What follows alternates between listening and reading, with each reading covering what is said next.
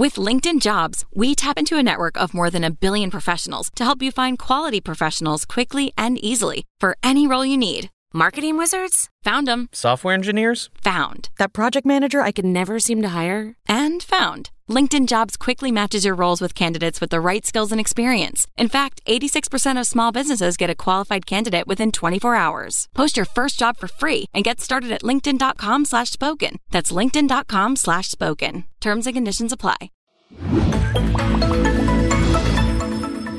Did you get a chance to go outside and test the emergency satellite stuff like I did in the freezing cold? Is it cold where you're at right now? It is cold, but there is no emergency SOS via satellite. Oh, that's right. Yet. It's coming next month, which is a lot sooner than we were actually expecting it, because that's just a 1-month turnaround. Normally, a lot of other countries outside the US have a long wait for a lot of these Apple features that are dependent on existing services. So that was really surprising. Yeah, I don't know. I guess I wasn't keeping up on it enough because I wasn't expecting it to happen when it did. Actually, that's not true. I was expecting it to come soon. I just wasn't expecting it to be like, all right, here it is. You don't have to update your phone. It's just going to magically go live. And it just randomly dropped on a Tuesday morning at like 8 a.m. my time. So that part was random. I expected it to be within the next few weeks. I just didn't know that it was going to be like right then and there. Yeah. It was very sudden. It was kind of well coordinated because I suppose a lot of everyday people are not that interested in this feature, in the sense that it's not going to convince the average buyer to upgrade their phone. So if Apple's got one swing at making people interested in this, it was kind of good to do it all in one day. And people could get their videos out on it. There were loads of articles on it, some tutorials, and of course, the feature actually rolling out on the same day. I do think a lot of people misconstrued, as myself included, what it originally was going to be like. The rumors leading up to the actual announcement. I think a lot of people thought that if you didn't have service, you could still send a text message to just like your friends or something. Yeah. And like still make a phone call if you needed to like your friends. Let's say you're out in the town and you've got no cell service. You connect to that satellite and you can send a text saying, hey, I'm on my way, or, I'm still good, or whatever the case might be, which would actually be very helpful for everyday use. I think that would have gotten a lot of people to upgrade and would have been, kind of exciting. But that's not what this is. This is for dire emergencies. If you are stuck in the middle of nowhere and you absolutely have no surrounding Wi-Fi network, no cell service nearby, then and only then will it attempt to connect to a satellite. And I did do the demo. I'm happy that Apple provided a demo because I was sitting here thinking, how am I should I call like my local 911, local emergency services and tell them, hey, I have to test this for my job. Can I give you a heads up that this isn't actually real? How do I know where it goes to? I'm guessing it goes to the closest, facility nearby. But is that the people that I'm talking to and all that? I just didn't want to it's not a prank, but I didn't want to disrupt them with non-emergency services. But I don't know. So I'm glad that they had a demo, and it does actually connect you to a satellite. And I got to do the whole, if I was back in the day where you're trying to find cell service and you're doing that thing where even though they say you can hold it normally, that wasn't the case. I really did need to bring it up and move myself around. And then, I just kind of did I wasn't expecting the conversation for me to actually reply and say something. I thought it was just going to be a simulated conversation, but it did go through and do all of that. And that was really it. So it works well enough. Yeah, I mean, it's one of those features you kind of hope you're never going to need to use. Yeah. Like a lot of the health features on the Apple Watch. It's or crash just something detection. that is nice to know is in the background, yeah. But it's nice that there's that demo feature, because I think that just the curiosity of seeing how you go about that process is one thing, but it's also reassuring, especially for people that are perhaps less technically confident, to be able to go through that process and make sure that they understand it before they actually need to use it. let me tell you, I certainly could have used this feature back in high school. If we want to get into a personal story time, I was at a party, and not to implicate myself, but, you know, we might have been drinking some things that I shouldn't have been drinking when you were 18 years old. And there's like a town here in the middle of where I live that's like, it's in the middle of nowhere. There's really not a whole lot. It's a very Amish populated community. And so there really isn't a lot of houses that have lights on because the Amish don't typically use electricity, although some here are a little bit more modern and they will if they need to. But where we were at was very traditional. And there was not a lot of houses in general. There wasn't anything. There was no cell service. And this was also in 2007. So my cell phone was a flip phone. It wasn't a smartphone. But it would have been really nice to be able to call someone because I went off with a friend through the woods. And, yeah, we didn't know where we were going. And we got lost. And we walked around for hours trying to figure out where we were at. And I mean, I was ready to sleep in. I was trying to knock on people's doors and I couldn't make a phone call. I couldn't call my friends. I couldn't get a hold. You know, we almost got a hold of somebody and then it died on us. And just would have been nice to be able to call, not 911, but I guess 911 to be able to come find us and take us back to this party or home or something. I found a boat in someone's yard and I laid in there because it was 3 a.m. I didn't know what to do. So this would have been super helpful back then. So you kids now, don't do anything illegal. But, you know, if you find yourself in a situation where you're out in the middle of nowhere, at least you have this feature available if you have the new iPhone. So I feel like those sorts of situations are the more likely implementations where people are actually going to end up using the feature. Not that many of us make a habit of going up, hiking in the mountains late at night. But, it's nice to know it's there. I mean, for me, the situation in which I can see myself using it, although I hope I never have to, is for vehicle recovery, because I noticed there's that option in the menu. And I think that the cell service over here in the UK on a lot of sort of long country roads is very, very bad. There's just no cell service at all. So if your vehicle breaks down, you're going to be in trouble. And I can think that's the one situation when I might be really grateful for it one day. I could give you another real world situation where this happened to me. I went to college in a school that was also in the middle of nowhere in southern Ohio. And literally the entire town is just the college. And the surrounding outskirts is just the woods and some smaller hillsy mountainy areas. And the drive in for the last 30 minutes, you don't have service. It just doesn't exist. And if you can get service, it's very minimal. And I was driving in right after Christmas break, going home or going back down to school, and I lost control of my car and it spun out and got into a pretty bad wreck off to the side because it was still icy. And there was no one around. No one else was driving this way. I mean, I was thankfully okay, but I had no idea where I was at. And I finally made a phone call to somebody I knew that was local in the area and that I could get them to come find me. And they had an idea of where I could have been, but I couldn't tell them what road. It's again, 2010 at this point. I had a smartphone, but it didn't have cell service or anything. I couldn't call, I tried to call, 911 to get some help and to get a tow truck or something. And they're like, well, where are you? And I'm like, I have no idea. I tried to walk down. It was a mess. So, again, another situation in which that would have really come in handy. And that was the thing in the demo was people were yelling at me in the video or in the comments were why are you saying you have a flat tire? Well, could you imagine having a flat tire in that certain situation where you have no idea where you're at? What are you going to do? Are you going to walk for 10 miles? What if your family's in the car? It would just be very helpful. A flat tire can absolutely be an emergency when you have no way of getting help. So, or if your car breaks down, you need someone to come help you out. And so, yeah, it is a cool feature that I hope no one ever has to use. And, it is nice to see it in action, to know that it actually works. What were your feelings about Apple's unreleased MagSafe charger? So that I looked at that a little bit. That was the one that looks like what is it, kind of like a Duo, like an aluminum version of the part of the Duo where the Apple Watch charger kind of like spits up a little bit. It's a weird hybrid of the old Lightning dock that you used to be able to buy for the iPhone in space gray, silver, whatever, to color match your iPhone.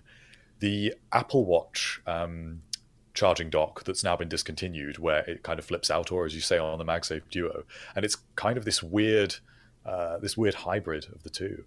But it's absolutely a completely believable accessory because it also kind of doesn't make a lot of sense. It's weird because like if that's all that it is, then you're right. It doesn't really make like a whole lot of sense. But isn't it called like the Magic charging stand or something like that? Yes. Yeah. So it was going to be called the Apple Magic charger. Yeah. So what's the Magic thing? So that's where it kind of catches you in a typical Apple fashion, where you're like, okay, so what's magical about it? When I dock it, is it going to do something like special and charge and set up something? I don't know. I'm trying to think about how Apple uses these words like smart and magic, even where they aren't necessarily smart or magical applicable marketing terms anymore. Yeah. So I suppose they would have argued, had they come out with this device, that compared to a normal wireless charger, it aligns itself on the charger because of MagSafe, and you can flip it out to use it to watch content in landscape, which a normal wireless charger also can't do. But the thing that I just get so hung up on, and it's the same point and the same thing that irritates me about so many MagSafe charging implementations, and particularly Apple's ones, is there's no way this unreleased one could have been heavy enough to keep your device, to allow your device to easily detach from it when picking it up. And that's the same problem that you have with the MagSafe Duo and a lot of MagSafe chargers that just lie flat because you just pick up the charger with it. But the base it's all aluminum though, so you don't think that base has enough heft to it to where it would like? Have you ever felt the? I don't think so, because it's got like a ring cutout to allow the MagSafe puck to hinge in and out, which means it's really only the outer edge. And MagSafe is really strong now. Especially when you use an iPhone case, it is. I think that would be more than strong enough to pick it up. Have you ever used the Nomad charger? That's the sort of thing I would like to buy, because I know that will resolve my issues. Yeah, that thing is like 10 pounds easily. Like when it's that's what you need. It's not moving. Yeah, it's not moving. And I feel like that's a sort of accessory that Apple should have come out with to say this is providing a better experience than normal wireless chargers, because I actually think the ability to just pick your phone up from a normal wireless charger is just easier, even if you have to align it more carefully. So obviously this is part of why they didn't come out with it, but Apple can do better with its chargers. Well, is it dead, like a dead project, or is this like a rumored upcoming thing? No, this seems to be something that was in the works and was discontinued. It got to a development stage where they were experimenting with engineering validation, and there seem to be a lot of these out in the wild in Asia, where collectors are trying to get their hands on them and replace the cabling and make them operational again. But it looks like it's not going ahead, because I think that users would inevitably wonder why they were hinging their phone up when it actually just obstructs being able to do that if it's in anything other than a perfect landscape orientation. So it's a strange design, and I just sort of think it seems pretty lazy. It is a MagSafe charger, and the design of the old Lightning dock. Was that showing my screen? Magic. Was that showing my screen yes, there? Yes, it was. Okay. I was trying to see if I could bring it up. I mean, I like the look of it. I just, now that you brought up the weight concerns, and I mean, even if it moved a little bit, I would be okay with it if there was like an actual, magic to it. Like I'm thinking something along the lines of when it charges, it shows a nice animation, and then maybe it like kicks off a special new night side mode or something for your phone, or, it hits into some kind of mode that's specific for bedtime or something like that. Or it can toggle focus modes or something. I don't know. Then that would be kind of cool. And, that's not obviously going to be. I think the that case. would be that's where Apple needs to go with its chargers. I think that for a company that does experiment with these methods of charging, when you think of, say, MagSafe on the Mac, MagSafe on the iPhone, which is obviously completely different, and then the Apple Watch charger. Not only are these all kind of disconnected, and you sort of wish they were all a single experience, and that's a different discussion, but they're not providing something that is a unique first-party charging experience. I struggle to tell people why they need a MagSafe charger compared to just buying a low-cost charger. It doesn't, to me, offer something that is substantially better, at least in terms of what Apple is offering. Now, when you get into what the third parties are offering, like Nomad or Belkin, that's where these things can be great, when they combine multiple devices, and they look really good, and they're weighted. And it just is strange that Apple has left so much of the MagSafe ecosystem to third parties and hasn't really delved into it very much itself. And where it has, they've been kind of strange products, like the MagSafe battery pack, which struggles to make a lot of people very excited for obvious reasons. It's so bad. Yeah, it's for a lot of reasons. And I don't even know where mine is at, if that helps you. I don't even know where it is. I have no idea, and I don't ever plan to really go looking for it. And you've had plenty of experiences with the MagSafe wallet, so that's another one that I do use that though, which is funny because I trash it so much, but it is small. I use it, but it's just not. I don't think it's the best Apple accessory I've ever had, and I think it could be so much better. There's another wallet that I just want to bring up. It's from Peak Design. And I don't use it all the time, but I do like it when I travel and I need more than 3 cards, because it's MagSafe. It's very solid on there. It stays on very well, but it holds more than 3 cards. Maybe you can fit like 5 or 6 in there comfortably, and it has a kickstand. That's really cool. I like that. I don't know why. It's like you can stand your phone up, and then you can also use it as like a little pop socket thing. So I don't know. Well, I know you trashed the Belkin continuity camera mount in our last episode. Oh, yeah. But that is a perfect example of an accessory that really should have come from Apple.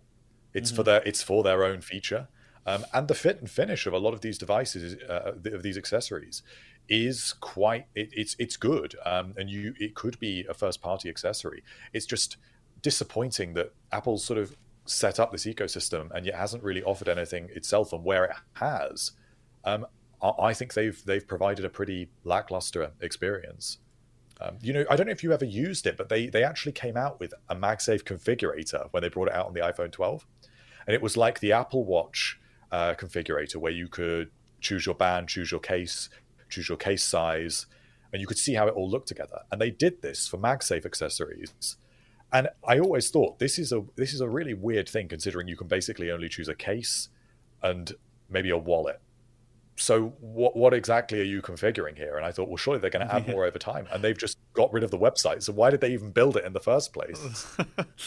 They must have built it using like Squarespace or something, like in like a couple minutes, and then we're like, I guess we don't need it. Honestly, it was such like a polished thing. It was all animated in 3D, and so it was so ready to have more assets loaded into it.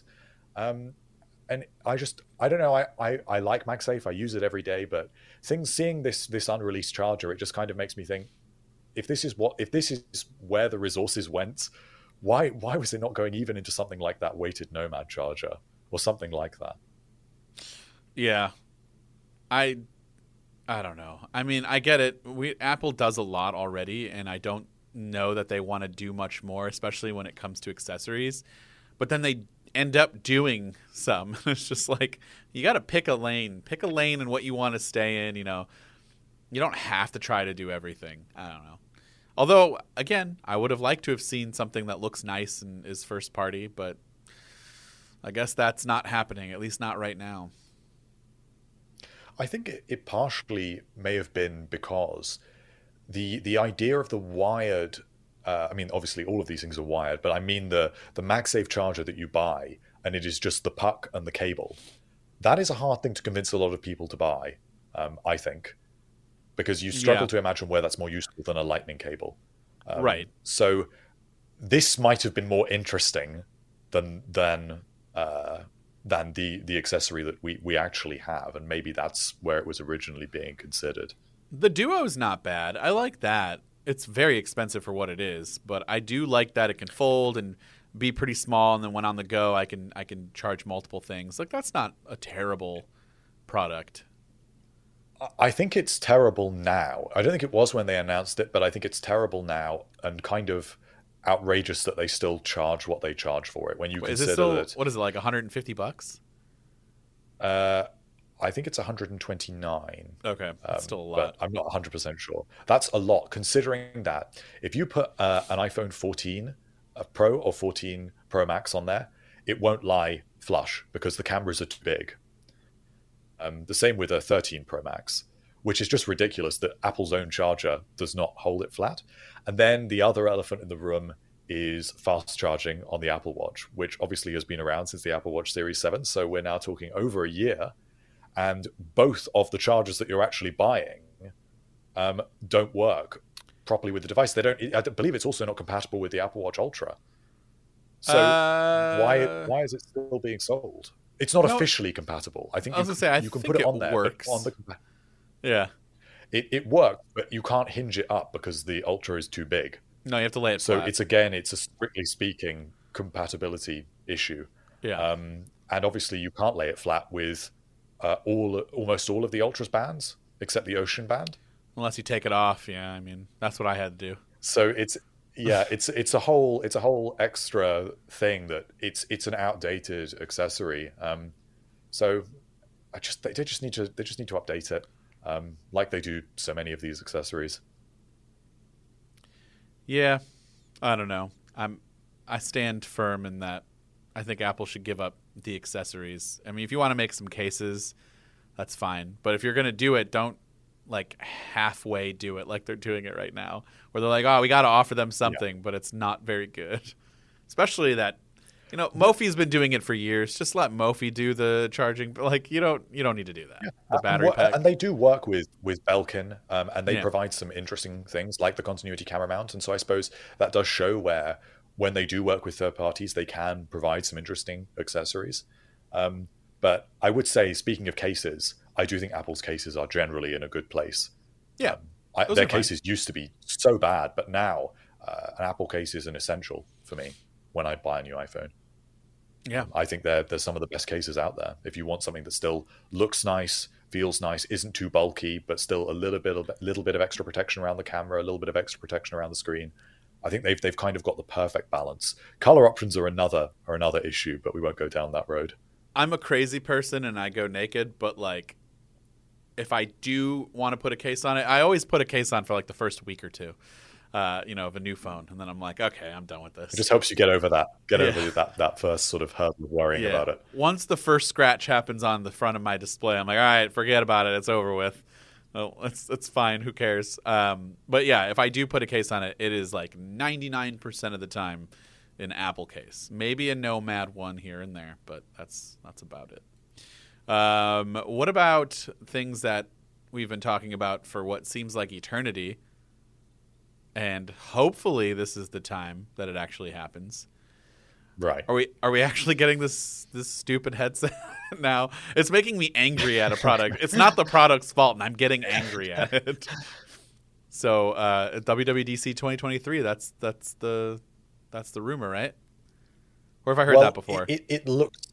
It looks like it, because now we're hearing multiple reports about when the headset is going into mass production.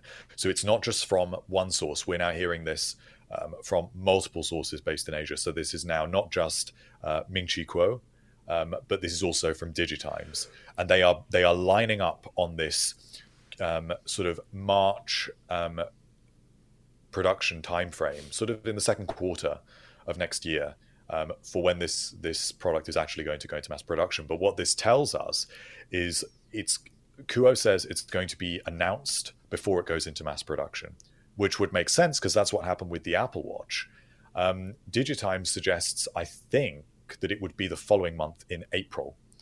But either way, if it is entering production in, say, March, and it takes them a few months to ramp up, as it does with the iPhone, which normally enters production in August, July sort of time, that's going to be WWDC with it actually hitting shelves. So it's got to be, in my opinion, I think Kuo is right, and it's got to be announced on stage before they enter mass production, because otherwise we're going to just see all the leaked pictures, and Apple surely knows that. Well, if it's announced on stage before it goes into production, then the timeline that I'm looking at here of it starting to be in March doesn't make any sense, right? How do you mean? Am I looking at this? I'm looking at this article here, and it says mass production of Reality's headset set to begin in March of 2023, but WWDC is not until June. So how can they announce it beforehand and before it goes into production? So it would be like the Apple Watch, where they announced the Apple Watch at the iPhone event where they unveiled the iPhone 6 in 2014. So they showed off that video. It was the one more thing at the end of the event. So you say like a quick one more thing, and then they talk about it on stage at WWDC. No, I think that they introduce it. So they don't tell you the pricing. They don't tell you a whole lot about the exact specs. They just provide you with like a 10-minute snapshot of here's what it looks like, here's what it will do. And then they will actually allow you to pre-order it sometime after it goes into mass production, so that they can manage expectations better. And then it actually hits shelves around WWDC. It would make sense for it to. The best example of this. It would make so they usually do like a dual announcement. Then they'll do that, and then they'll talk more about it. So they would talk more about it at WWDC, which would make sense because, I mean, we need to know about the OS. We need to know about what developers are going to do to be able to make their apps for it. Is that something that they'll allow probably some select few developers already do, applications for it and test it out? And then kind of show all the other developers at WWDC, hey, if you want to make an app for it, here's how you do it. Yeah, I mean, that makes more sense. Okay, now I was a little confused on our own headline. I was about to make who wrote this article. Eric wrote the article. I was going to make Eric redo it. It's to me, it seems like the one certainty we have about this device is that they are not going to announce it and show what it looks like for the first time, and then say it's available, to order to order on that Friday, and then arrives a week. No, there's going to be a long gap. Yeah. So just a quick little talk about it, and then they'll dive more into it at a second event. Yeah. Okay. And that's because that's what they did with the Apple Watch. Now, I don't remember when the developer kit for the Apple Watch went out, but they've got to do that with this headset. If anything, it will be more important with the headset than it was with the watch, because the watch, you don't need any third-party apps to actually use the watch virtually to its full capabilities. But the headset, is it really going to have that many games and first-party applications that make it worth using straight out of the box, that they can really rely on it having no third-party apps? So they've got to release that developer framework a little earlier. So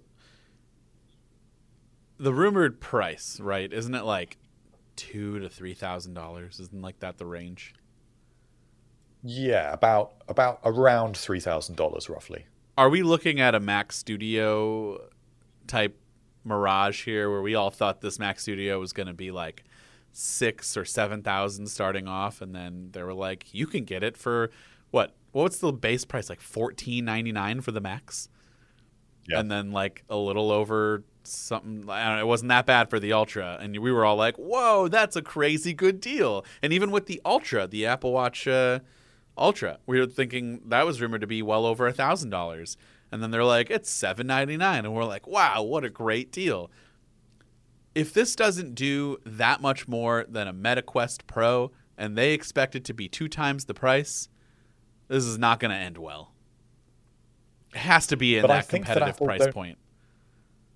I don't think it does need to be a competitive product. I think it needs to be technically competitive, but they don't actually need to sell many of them at all, because the device is as far as we know, it will be basically like a developer kit. It's like not going to be meant for.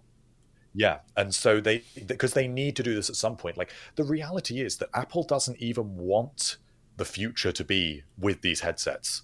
They want it to be with augmented reality glasses, but they can't go straight to augmented reality glasses because the technology isn't ready. So they've got to build Reality OS, and they've got to get people used to using these sorts of devices and iterating on these technologies, and preparing the infrastructure to just get prescription lenses. All of this stuff will take so much time. That they've got to kind of release the product to get started with, which is unusual because with other products like the iPad, they could just release an iPad. But you consider even the iPad was based on an iPhone. It was running iOS, whereas this is a completely new operating system. So because it's a kind of stopgap device, it's something that they don't need to sell a whole lot of. They want it to be something that is an aspirational product, something that maybe they don't want that many people to actually use, but they want a lot of people to aspire to have, so that when they release slimmer and lighter versions in the subsequent years, which we already know they're working on, and that comes down in price, it's a much more finished product. So like a Google Glass situation where that was not meant for everyone, but a few nerds, and then developers bought some to see what they can do with it. Unfortunately, that did not make it, but maybe... No, well, I think that's a great example in terms of how they're imagining it. Hopefully, Apple is not like Google and just they're not interesting concepts that they're not. So Google does that though. They have so many cool things that they talk about, and then it's like we don't get it, or we get it later and it's not nearly as good, or someone else already did that. Like this new tablet that they got, the Pixel tablet kind of looked like whatever. Yep. It's not that big of a deal. And then they're like, oh, but here's this dock that you can drop it on. And now it becomes a Nest Hub home or whatever, like a smart display that you can use around your house. And I'm like, see, now that becomes more useful, because not everyone uses a tablet 24/7, but we do use a tablet and, maybe a smart home display quite a bit around your house. And then it just becomes far more useful. So, hopefully they build upon that. I feel like Apple wouldn't just waste years of its life to do something like this and not plan to develop on it further. But you never know. It's very possible that could happen. Well, I think that what's more interesting about Apple's situation with this product is that every other platform has been... and every other product has been lining up in preparation for this device for years at this point, in a way that isn't completely obvious. So you think of things like the LiDAR scanner that came to the iPad Pro and then the iPhone. No one really uses those, but it's to get developers, as in the average person doesn't really use them, but it's to get developers ready for it. It's to build a more solid bedrock under ARKit, to even just get the supply chains ready for mass producing enormous numbers of LiDAR scanners. Then think of things like spatial audio. Spatial audio is not that useful on the iPhone, but on a headset, it would be incredibly useful. Memoji is another one, going completely the other direction into software. Not many people are using Memoji stickers right now, but when that's what you're relying on in a headset for communication, suddenly that's a lot more worth it. So there's a lot of these technologies that have been sort of simmering in the background across all platforms, and that's why this device should be, and we hope it will be, a much more complete experience. And also, it will be familiar. So when you see spatial audio, or when you see Memoji, or they tell you it's got 3 LiDAR scanners on it, or whatever it will actually have, you know what those things are because you've seen them before, you've got used to using them. So I think that all kind of plays into it. Okay, so I'm looking at this more information about what kind of apps can we expect to see, and what kind of features can we expect to see, and you were saying that they were doing stuff in preparation for years. SharePlay, I'm looking at that. That comes to mind. That makes a lot of sense on a headset. That's going to be something I hope we can do, if you are on your phone watching something and I was on my headset, or would it be 2 people have to have a headset? Because that's where I feel like you're going to start to limit yourself. Because those people who do buy it, let's say 1,000 people buy it, and I hope it's more than that, but let's just say 1,000 people buy this headset. what are the odds you're going to have a friend within that 1,000 group, people that you can use some of these features with that would make it more exciting. Because I think it would be kind of cool if I can watch TV in my own house, watch a movie with a friend, and we can chat about it and, have a headset and a real good experience. And also with that, I'm curious to see how, I don't know about you, but with me, VR headsets make me kind of ill after a while of using it, or just not ill, but my head starts to feel weird, and you can't wear it for super long periods of time. I don't want to spend my entire night sitting there and then I take it off and I've got a massive headache. So it would be cool if they can figure out a way to make this not be like that, because I could see binging some Apple TV shows and watching it on your new glasses with an incredible display apparently that's going to be there, and then the spatial audio, which, by the way, what's happening with audio for that? Would that work with your AirPods then, or? We haven't actually heard anything about built-in audio on the device, so unlike Oculus, maybe it just won't have that. It possibly will just entirely rely on AirPods, but realistically, if you're buying this device, there's no way that you're buying a $3,000 Apple headset and you don't have some AirPods. And then you got to buy. Well, okay, well, sure, that is a good point, but counterpoint. Imagine if you don't, and imagine if you're just really into VR and you're like, all right, I'm gonna do it. I want to buy this. This looks cool. I want to be on the cutting edge. You've just spent $3,000, and now you need to go out and spend another $250 at most for in-ear AirPods on top of that. Well, that would not surprise me. That's a real kick. But again, if you are spending $3,000 on a glorified proof of concept, then you deserve to have to spend an extra $250. I'll be one of those people. I think. But... Oh yeah, so would I, and it's going to be so interesting to see just how widespread they are, because I think people have got used to kind of being apathetic about AR and VR at this point. Nothing really excites people, even when there is new hardware like what is the most recent Meta headset? It's the Quest Pro. I've tried it, and it was an interesting step up from it. It was so much better balanced with the weight. I did definitely feel less sick using it as well. Oh, really? There was a lot that was a much better experience. The hand tracking was a good experience. That was a little strange to see your hands moving in the 3D space properly. There was a lot I liked about it. It didn't sell me on AR VR, and I will never use it again. But go ahead. I was just going to say, well, what about that? What sold me is I believe it was MKBHD Marquez. He had a video that he put out on social media that was showing him use his MacBook. And then when he put the MetaQuest Pro on, he had 2 additional external monitors and could use his Mac and put Windows on that. That is cool. And if we can do that with these glasses, which I'm guessing that's going to be something you'll be able to do, that's kind of a game changer, right?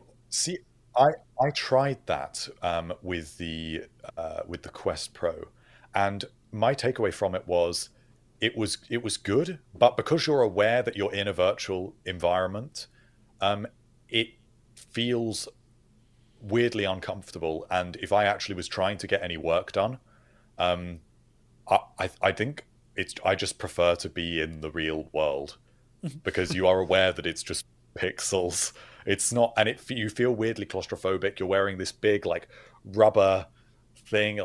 That's not a way that you actually think, I need to get some work done today.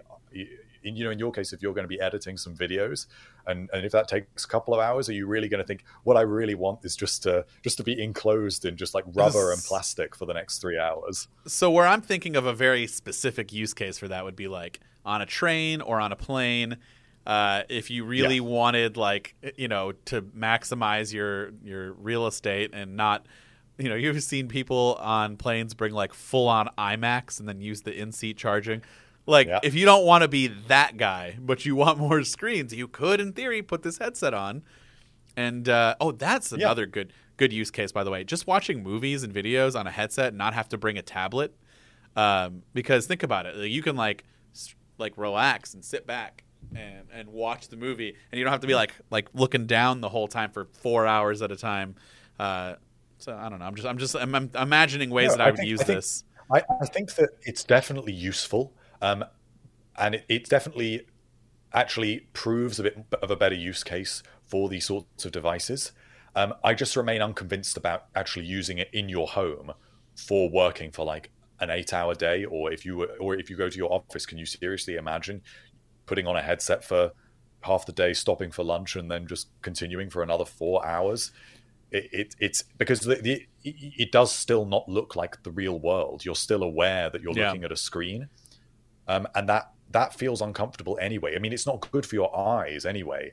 All of us already spend too long looking at screens. Before it starts damaging your eyes, I think it's about 20 minutes before it starts causing eye strain looking at a screen. So everyone that uses devices should take a break and look at something 20 feet away for 20 seconds every 20 minutes. Now, most of us don't do that. I know I don't. So having a headset on for hours is going to just make that even worse. I'm not even doing that right now. I've been looking at this screen, looking at you this whole time. It's been 41 minutes. So maybe, hold on, give me 20 seconds. I'm going to look out this window. This is the issue.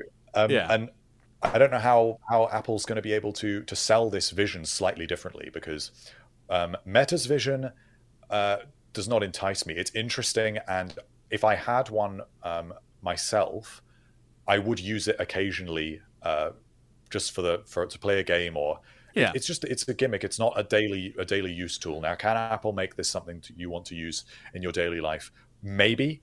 By the time it's in glasses where you're a lot more aware of your surroundings and it just kind of layers things on top of your daily life, that's where maybe it does get more interesting. But I accept they've got to take this stepping stone first. What's the significance? So I've used the first Meta, I think when it was Oculus, I used it for like an hour. And it was fine. It was fun. I played a game or two, and that was it. I've not used one since. I know very little about them because I haven't used them, so I haven't really been researching them a whole lot. What are the main differences between the Meta Quest and the Meta Quest Pro for that substantial $1,300 price increase? I'm not 100% sure of all the differences because I don't pay much attention to all the specs of anything outside the Apple world, but I think it's something along the lines of it's got downward-facing cameras that monitor your body and your hands, so those can be represented in the virtual environment. Got it. I think it also has eye tracking, which means that it can present higher fidelity graphics directly in your field of view, and I don't know if that's represented on your virtual avatars. It's got a better display, so it's a higher quality experience, slightly higher resolution. And the other thing that I thought was a little strange with it is it sits kind of slightly further out from your cheeks, which means you can actually see out under the bottom of the headset. Oh. And also the battery is mounted on the back, which means that it's got like a 50-50 weight ratio. So it doesn't kind of, as a lot of headsets do, where they kind of pull your head it down. Yeah. This is a lot more evenly balanced. So it was definitely the best AR VR experience I've had. Oh, yeah. But it just the whole concept of how this is actually useful outside of gaming, I'm not sold on it. And even if I was on a flight trying to watch a movie, I don't think I would choose to watch it on a headset, because I don't think I like the why am I putting pixels that are projecting light into my eyes in my periphery when I don't need that. Like the movie itself is not in 360 degrees, right? So it's not really enhancing my experience. I think these are the questions that Apple's got to answer to some extent, I feel. I think I'm 100% on board with seeing what this is all about and trying it out. I would even like to try a Meta Quest Pro, honestly, so I can know what it's like beforehand. I think I'm going to do that. I'll try to find one here.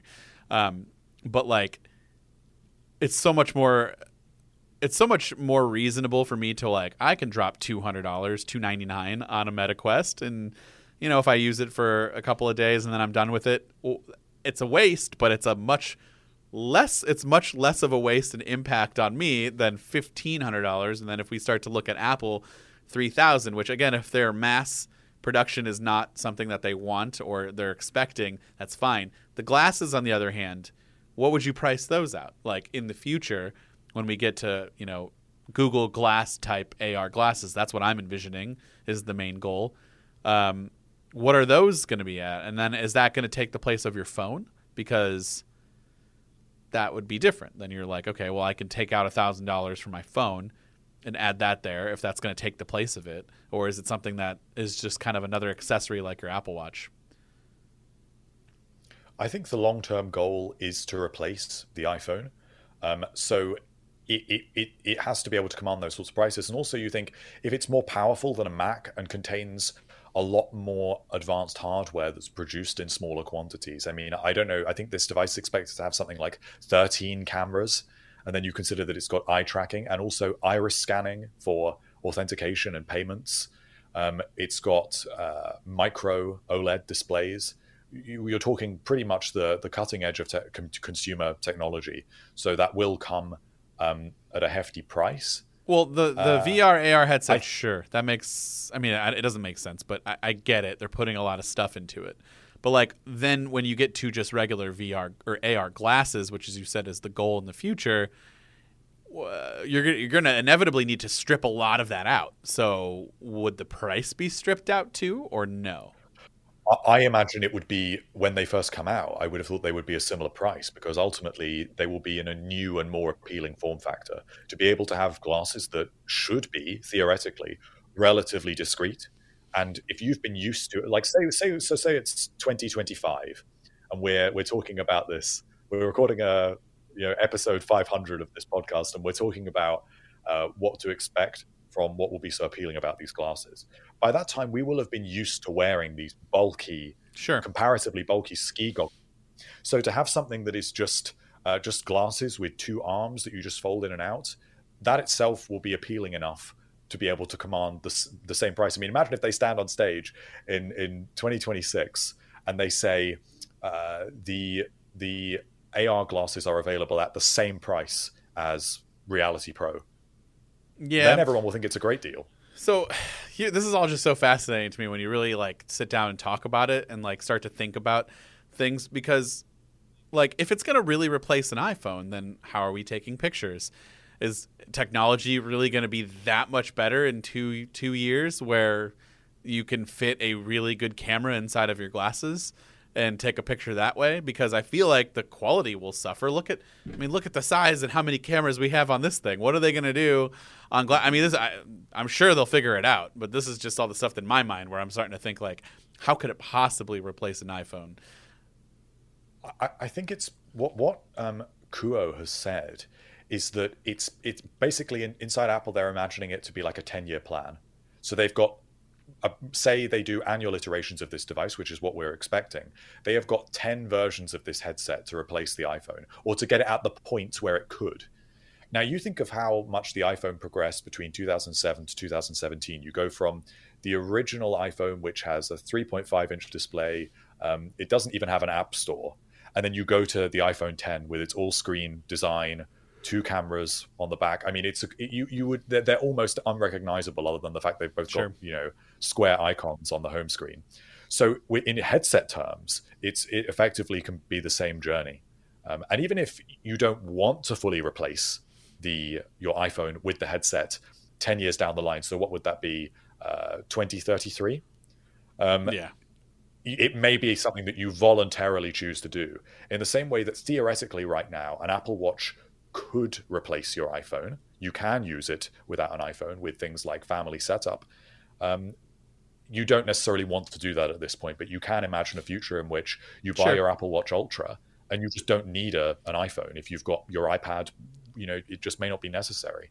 Yeah, it's not like Apple's like, all right, here's our headset. Now, no more iPhones ever, and none of them are ever going to work again. Like, I get that. But, like, that's what we all think about immediately. We're like, well, I'll know. What am I going to do without my phone? With these glasses, it surely can't do everything that I want it to do, but eventually it will. And if you want to make that, that I'm going to be spending $3,000 a year on headsets for the next 10 years. That's wild. It will be our generations will be the ones that are, we'll be in the nursing home clinging to our phones because we don't want to give them up, and it will be subsequent generations that just stick with the headset. They don't need the phones. Like how the current older generation still, like, I know people that still use flip phones, like they're the ones like, I'm going to use this until I die. And that's going to be me. Yeah. I'm not getting rid of my iPhone 14. It was the best one. But they could even get us used to cameras. If the first glasses, say, just have little, kind of like the Meta Ray-Bans, just have little, or like the Snapchat glasses, just have little circles on the outer edges for your cameras. Apple grew the cameras slowly on the iPhone, so you can't imagine in 10 years' time you've got like two big squares. I was gonna say, I'm expecting like add-on attachments where they just put lenses on your eyes. Just like it looks like you have binoculars on, just taking pictures. That's how they do it. They do it gradually. They do it. I honestly, this is how it will happen. Have you seen I just hope they look good. I think it's Xiaomi or Oppo, one of those companies, did a proof of concept. I want to say it's Xiaomi. I could be wrong. Where the phone has like a legit like lens, like a camera lens on the back of it. Yeah, and I'm like sitting here like I would buy that. Like I would consider. I think it's interesting. If it's going to take a DSLR style, like if I can shoot this entire show without my cinema quote unquote camera in front of me, and just use my iPhone and then take that footage and just import it, in the future very fast on my Mac, like that would be great. Yeah, I think that's kind of. I hope that's where the iPhone Pro cameras end up eventually, if not with detachable lenses, but the cameras themselves should have sensors that are big enough. They're already, completely huge. I think that camera bump can get bigger. I don't care at this point. Make it take up half the phone. I honestly don't care. If you don't want those cameras, then buy the standard iPhone models. I think it's a good way to delineate the two product lines. Although I can already hear people in the comments getting angry with me about that. Whatever. Someone's going to get angry about something. It's a good discussion. We don't need to be angry. We can just talk about it, It's fine. All right, well, speaking of that, let us know what you all think about everything that we just talked about. This was kind of a mixed bag of things, but we're starting to hit that time of the year where there's not a lot of new products or announcements coming out. So it's a lot of speculation season. But it's good speculation because it gives us something to look forward to. There's going to be a lot coming in 2023, just like there is every year. And so we got to take these months to kind of wind down and really dive into what we can expect to see. Be sure to subscribe to the YouTube channel if you're watching this. If you're listening, go ahead and follow us on whatever podcast platform you're listening to. And we'll catch you guys in the next episode.